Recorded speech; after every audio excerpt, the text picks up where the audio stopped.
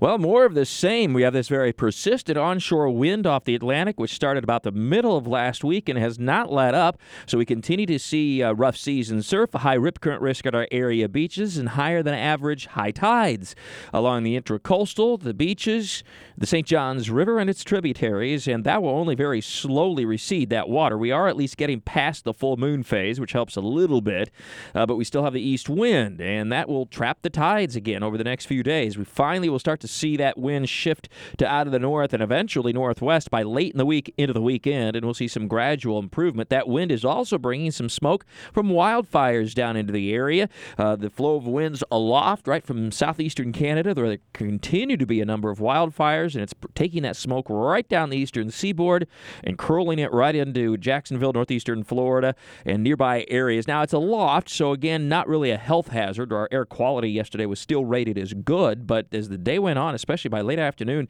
the haze was pretty thick. The smoke was certainly evident, and you'll see it again at sunrise and sunset.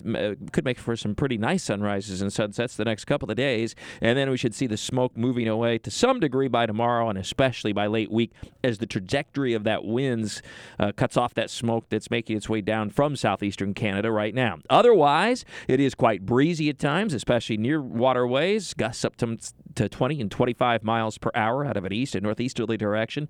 Still producing a few brief showers every once in a while coming in off the Atlantic, certainly favoring St. Johns County, but every once in a while you get one in Duval County and may make its way into Clay County too. But they're pretty hit and miss. They're not persistent or long-lasting, and so they're not going to add a whole lot to the old rain bucket, especially compared to what we had last week, but a scattered shower or two, and otherwise very consistent and persistent type weather. Temperature-wise, we reach the 80s in the afternoon. We drop into the 60s at night, at least inland, in the 70s at the beaches. Water temperatures are still close to 80, so wind off the Atlantic keeps the beaches warmer during the night, a bit cooler during the day. And then by the time we get to the weekend, we do see some changes. A pretty strong cold front rolls across the area Saturday. Now, it won't come through with much in the way of rain. In fact, it looks to be largely dry, and we'll start out the weekend still quite warm on Saturday, though the humidity will crash as drier air moves in behind the front, and then you will notice it by Saturday night into Sunday. Some spots by Sunday night in particular, will dip into the 40s inland. That'll be something else, and will easily be the coolest air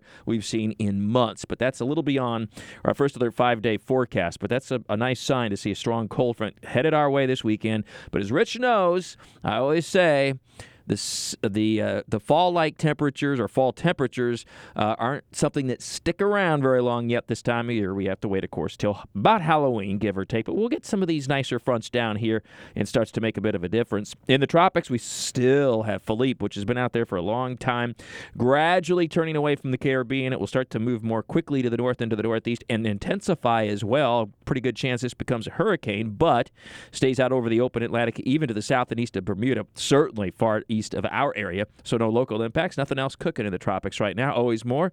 Talking the tropics with Mike at WOKV.com and ActionNewsJax.com. Glory weather all the time.